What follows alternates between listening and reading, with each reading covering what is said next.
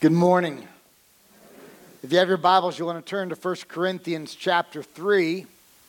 1 Corinthians chapter 3, 10 to 15. While you're turning there, I'll just tell you about a little event in my life. A couple weeks ago, you probably saw a sermon video that rather than me doing it on Sunday, I actually did it on Wednesday. In fact, I might have even said that in that video because 2.5 years ago, I said to my dad, you need to sign up for Honor Flight, and I will drop what I am doing, and I will be your guardian. Now, under normal circumstances, you're given like 3 or 4 months. But what we think might have happened is that someone dropped out, and with about 10 days to go, they called my dad, and then they called me and said, "Can you make it?" Well, I had promised 2.5 years ago I would drop whatever I was doing. So I went. I flew out on Friday to Syracuse, New York. And then at about 4 in the morning, we flew out from Syracuse to Reagan Airport in Washington, D.C. with Honor Flight. And there were about 75 vets on the plane. If you can imagine, 25 of them were World War II vets. 25 were Korean and 25 were Vietnam vets. My dad was a career military officer for 27 years, and he was a history major and I was a history major, and we talk a lot of history. We have never talked about his time in Vietnam. He has not wanted to talk about it, but that day, he decided to talk, and I learned a lot of things I didn't know. One of the things is that my dad served 3 tours in Vietnam. I had no idea. I was just a little person. I have no recollection of my dad being gone for that many years. But he told me that whenever I saw someone in khakis or dressed whites, I would run up to them thinking it was my dad. And that went on for a few years. I also assumed, because he was a naval officer, that he was always in the ocean, but in fact he was inland, on inland bodies of water, and in fact was in probably a fair amount of combat. I had known about one of his friends, Lieutenant Commander Carl Peterson. I knew it was a close friend of his. And if you know anything about the Navy, there is one class of naval ships, destroyers, that are named after war heroes. One of them is the USS Peterson, named after one of my father's closest friends. So when we were at the Vietnam War Memorial, I had a picture of that part of the wall with my dad, and that was very moving. And when we got up to Hancock Airport in Syracuse, there were about 500 people there in the morning. Very moving. Got to Reagan Airport, another 500. That night, another 500. Then we got back, there were over 1,000.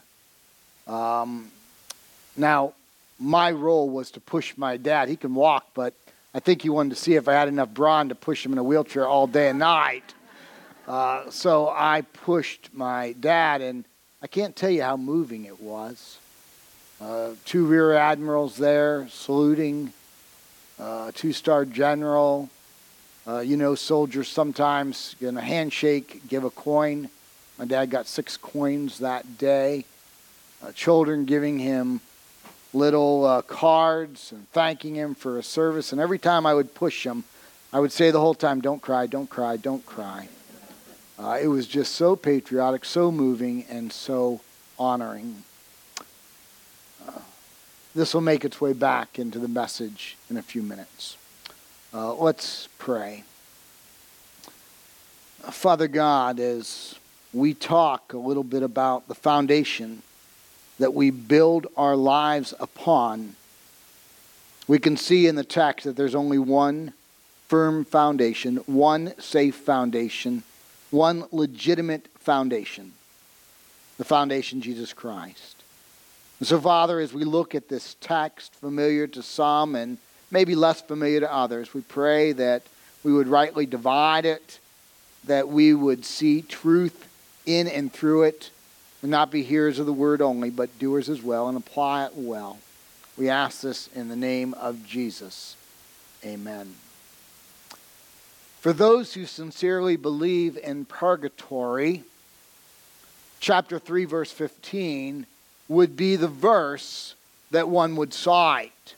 If anyone's work is burned up, he will suffer loss, though he himself will be saved, but only as through fire. I'll go ahead and end the suspense. I don't actually believe in purgatory. I don't believe that that is what the text is referring to. But because this is the most cited text on purgatory, I want to take a few moments to give us a history of how we came up with a doctrine that has divided the church. What you may be surprised to know is this: there is no one in the early church that can be cited that believed in purgatory. In fact, the first scholar that may have had inklings towards purgatory is in the 5th century. That would be Augustine, and it's quite debatable whether he was referring to purgatory or not. The word purgatory is a Latin word. It doesn't come into existence until the 12th century, which is 7 centuries after Augustine lived. But was he referring to something like that? Most Protestants say no. Most universal church followers say yes. The first unambiguous scholar to teach on what we would call purgatory, not using that name, of course, was Pope Gregory the Great, who died in the beginning of the 7th century. He made this statement: "As for certain faults, we must believe that before the final judgment, there is a purifying fire." Yet even with Pope Gregory the Great's support, it will not be until the 13th century that the universal church will embrace purgatory. The earliest mention at any ecumenical council is the Fourth Lateran Council in 1215, and it really isn't codified until 1274 at the Council of Lyons, Lyons. That is a very late date for a doctrine to be embraced by the universal church. And yet it is embraced indeed. Now you may say, well, I don't think it's embraced today. Actually, it is. The last ecumenical council, Vatican II, from 1962 to 1965, had 2,800 bishops, released 16 major documents, and right around page 1050, they wrote this, and it was for several pages: "Purification so as to achieve the holiness necessary to enter the joy of heaven." This is what purgatory is: "For those who die in God's grace and friendship, but still imperfectly purified." Now you may say, well, I thought purgatory was abolished in the Reformation. Not really. What was abolished after the Reformation in the Universal Church's Counter-Reformation was the selling of indulgences.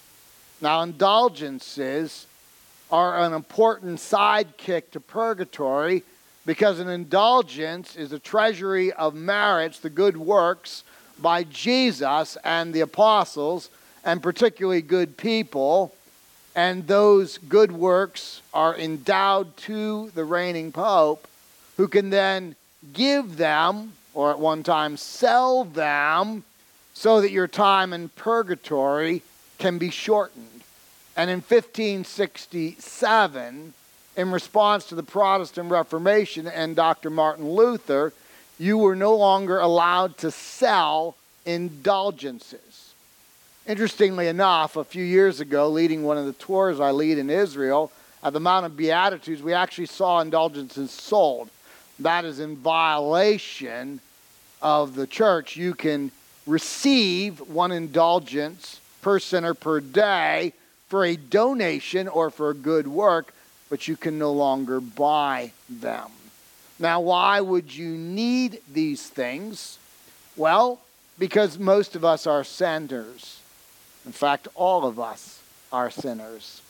Dante, in his Divine Comedy of 1321, tells us that there are 9 levels of purgatory, 2 of which most of us will find ourselves in if it existed, and the other are for the 7 deadly sins: pride, envy, wrath, sloth, greed, gluttony, and lust. So what exactly is purgatory? Well, the author who wrote the most about it was Thomas Aquinas in his Summa Theologica. I wouldn't recommend it unless you're tired and want to go to bed. But in his Summa Theologica, he tells us, and it's now been codified in the church, that the fires of purgatory are the same fires as hell, except one level higher. So the fires of hell and the fires of purgatory give you an idea of how unpleasant it is to go to this place of purification called purgatory. Now you might ask, how long are you going to be there if indeed this place exists? Well, that depends on your behavior and the era in which you lived. At the end of the Dark Ages, around 1000 before the word was given, but the concept existed, one scholar told us that on average it was 1,902,200 years. At the end of the Middle Ages, that would be the 1400s, on the Iberian Peninsula in the Spanish-speaking world, we were told on average it's about 1,000 to 2,000 years.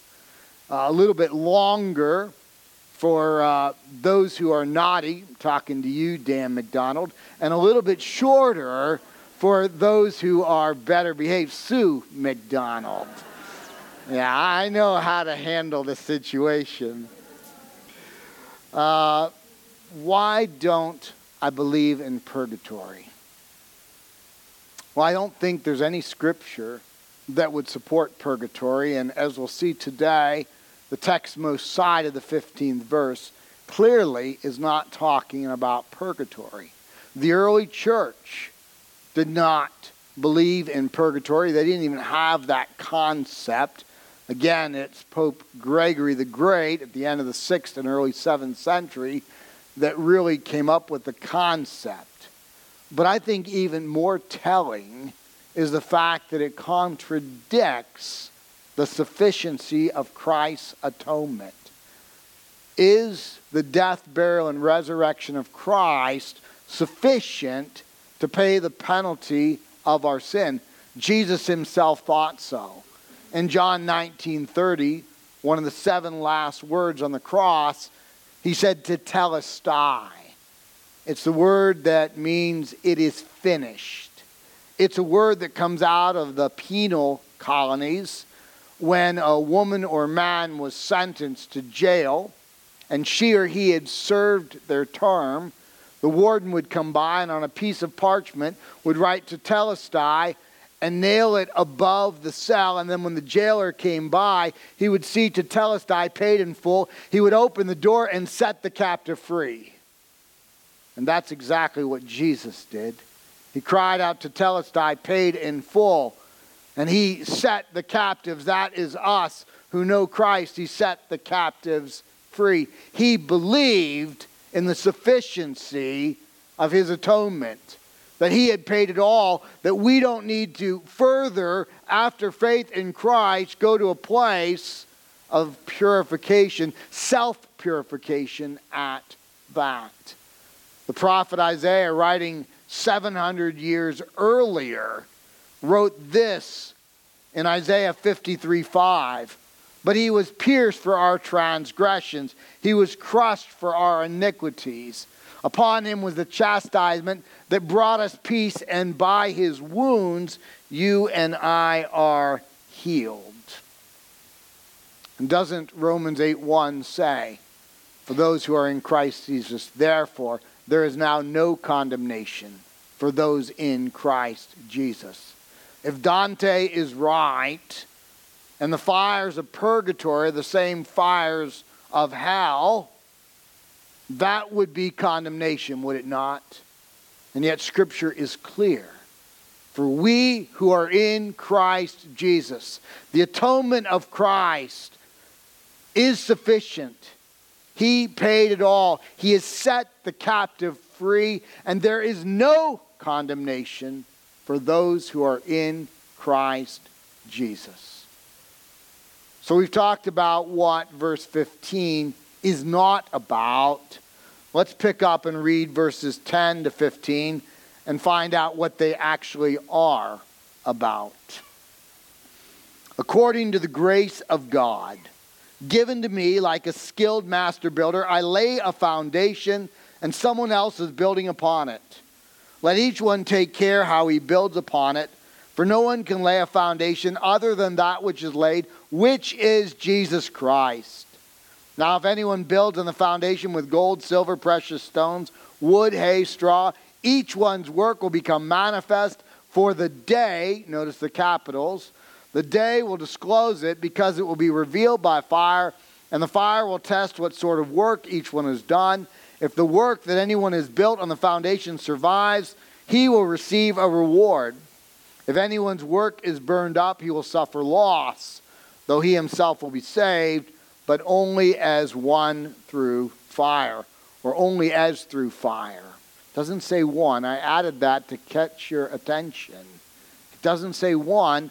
What goes through the fire is not the person, it's what you build upon. Grammatically, that is rather clear in the Greek text. As verse 13 affirms, the text is talking about how each of us build our lives, what we do with what God has afforded to us. It's talking about a day and age when there will be a reckoning, when there will be an accounting, not for condemnation for those who are in Christ Jesus, but for additional rewards, for phrases like, well done, good and faithful servant, come and enter my rest, an evaluation of what you and I did with the opportunities for the kingdom that God afforded us. What we did with the time that God entrusted to us and how we utilized it for the kingdom. How we utilized the talents that God gave us and how we utilized them for the kingdom. What we did with the treasures that God gave us on loan and how we utilized them for the kingdom. The text is telling us that a day is coming. That's what the day is. If you're steeped in the Old Testament, you know that it's the day of the Lord. It's the day of evaluation, the day of accounting, the day of reckoning. For the unbeliever, it's the great white throne judgment of Revelation 20.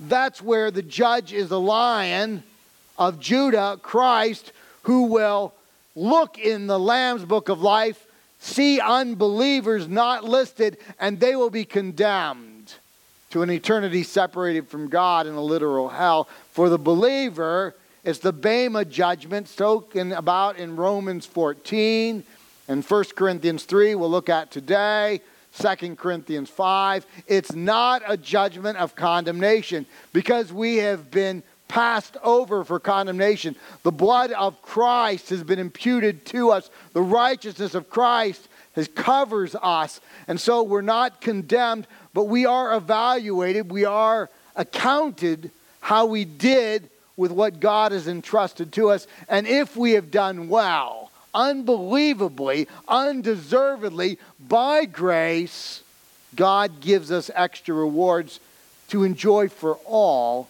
of eternity. Heaven will be a wonderful place for all who have been covered by the shed blood of Christ through faith in Jesus. But for some, it might even be more wonderful because of how they live their lives and the rewards that God entrusts to them for all of eternity. And so verses 10 and 11 says, choose carefully, work wisely, invest carefully in the foundation that you and I build our lives. And essentially it says there's two foundations. There's the kingdom of Jeff and there's the kingdom of Jesus. And it doesn't take much brains to figure out which is the right one. And you can change the kingdom of Jeff to your name But the kingdom of Jesus remains, and that's the foundation that you and I must build our lives. That's the foundation we want to pass on to our children and our grandchildren. We want them to see us investing in the kingdom of Jesus. And so I've got to step back and I've got to ask myself, are we investing in the kingdom of Jesus? It starts with some of our habits and how we utilize our time. Are we watching and listening to things that advance our understanding of Christ? Or is it just things that will burn up? Are you and I around our innermost circle people who spur us on to take the next step in our relationship with Jesus Christ? To connect, to grow and go in Christ? Are that the focal point of our friends? Are they pushing us to take that next step? I need to ask myself, honestly, is that true or is it not? How am I utilizing what God has entrusted to me? How are you utilizing what God has entrusted to you? We have a phrase in the United States. It finishes differently, but we say things like this, and this is not judgmental. We say things like, I'm a homeschool family, or I'm a public school family, or we're a beach family, or we're a music family, or we're a soccer family. I think that's what my family might say. We're a soccer family, or at this time of year, we are a Yankees family. My wife is a heretic, but the rest of us are Yankee fans. We are a Yankee family. But even while saying that, more than that, we want to be able to say we are Jesus' family. We are a family centered on the kingdom of Jesus. And it is evidenced by how we live. This text is all about how we're building the foundation of our lives. Look at the verses. Verse 10, let each one take care how he builds. Verse 11, no one can lay a foundation other than Jesus Christ. Verse 12, now if anyone builds on the foundation. Verse 13, each one's work, that is we're building with, is the foundation, and it will become manifest. Verse 14, if the work that anyone has built on the foundation survives. Verse 15, if anyone's work is burned up. It's all about building. Building. And there's really only two ways to build. The kingdom of Jesus and the kingdom of Jeff. Or fill in your name. Now we're given 6 materials, but they're really divided into 2 categories. Gold, silver, precious stones, wood, hay, and stubble. And Scripture tells us that they will be tested by fire. What happens to gold, silver, and precious stones when it's tested by fire? The impurities are smelted off. The dross is burned off. The impurities are gone, and what is pure remains. What happens with wood, hay, and straw or stubble when it faces a fire? It's consumed. It's gone. It's lost. And what the text is telling us, everything we do in our life is in one of 2 categories. It's in a category in which it will not burn up. There might be some impurities that be smelted off, but there's kingdom value. Or there's a category in which there's no kingdom value whatsoever, and when it is tested by fire, it will be burned up. It will be consumed. And I've got to ask myself, am I building more with materials that will last when tested with fire, or am I building more with materials that will be consumed when tested by fire? So let's consider some gold, silver, precious stones. Let's consider some wood, hay, and stubble. I think obviously gold, silver, precious stones is doing the right thing, but with the right motive. Motives matter.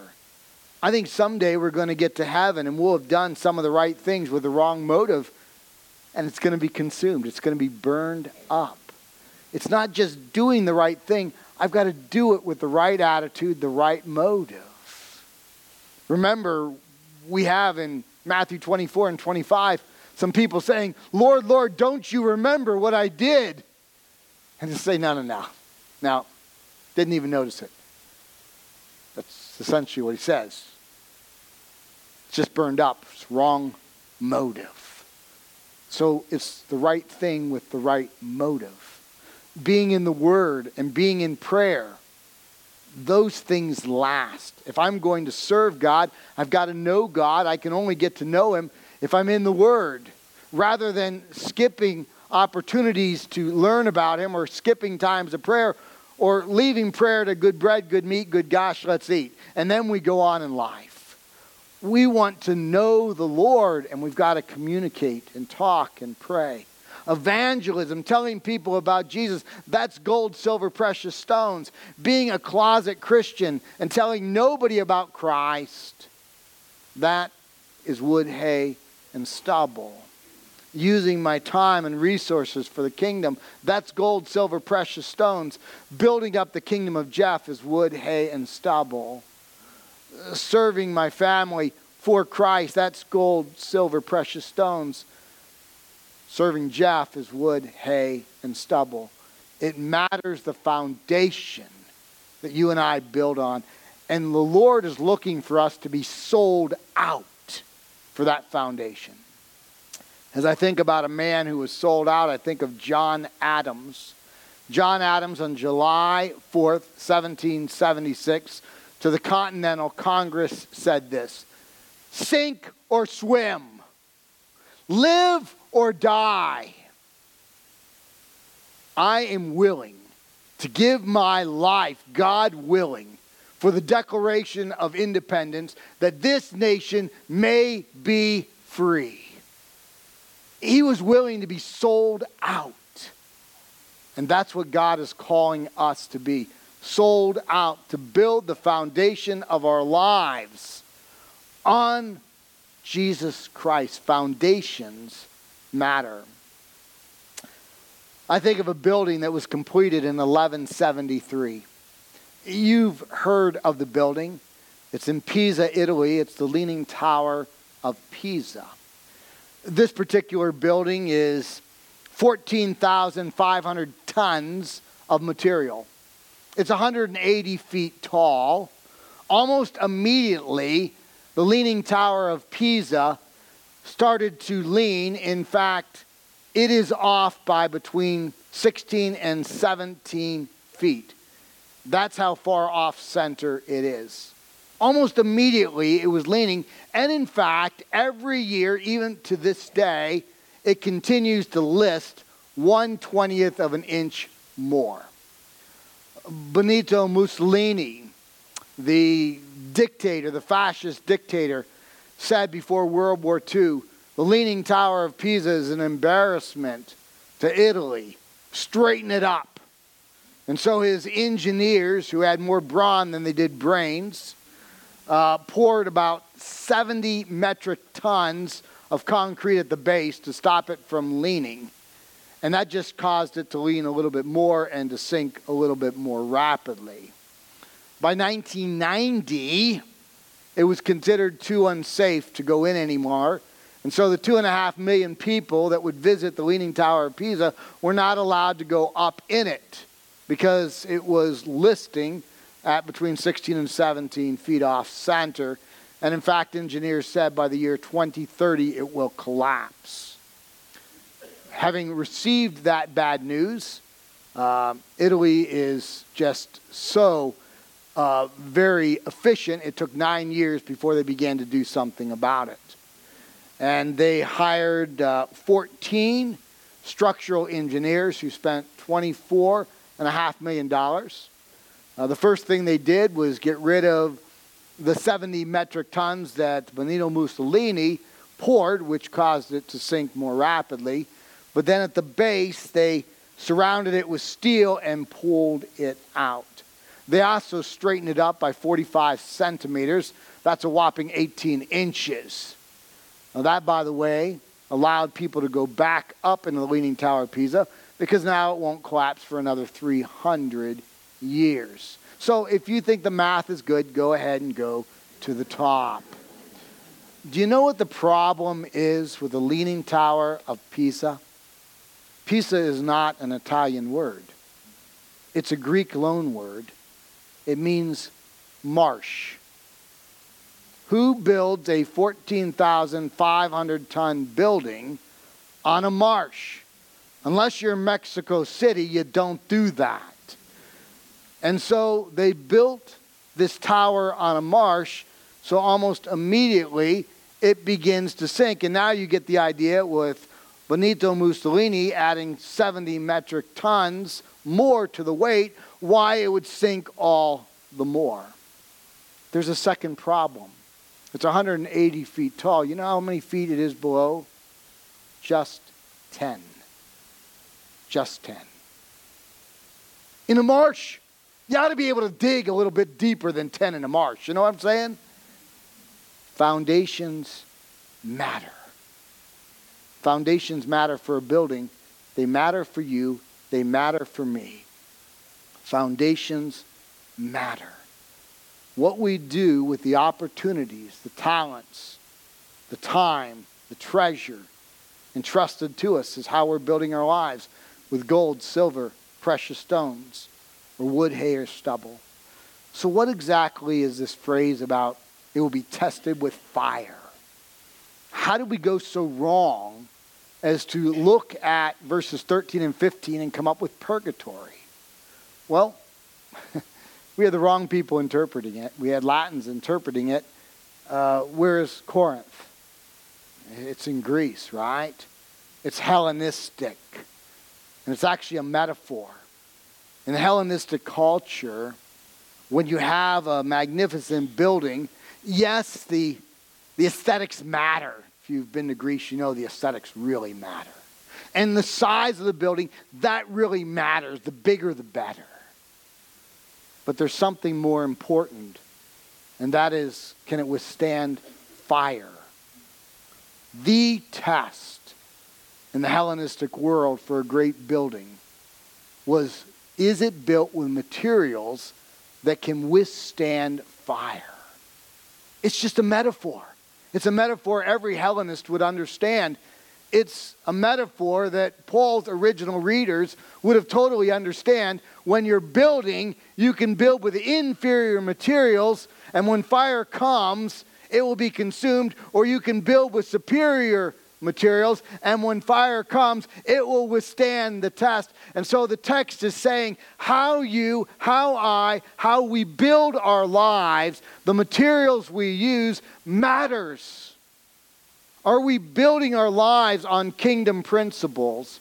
Are we building our lives for kingdom advancement? Are we building our lives on the foundation of Jesus? When it is tested, the impurities which will exist because we're impure people, it will be burned off, it will be smelted off, and yet it will last.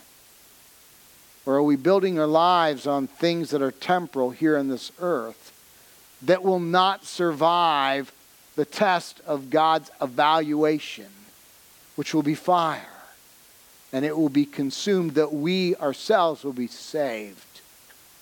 That's what the text is saying.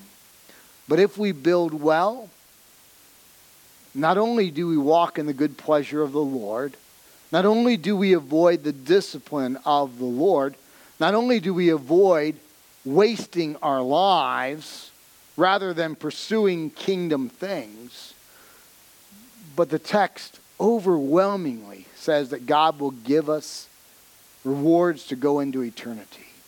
Now, do we serve just for the rewards? Of course.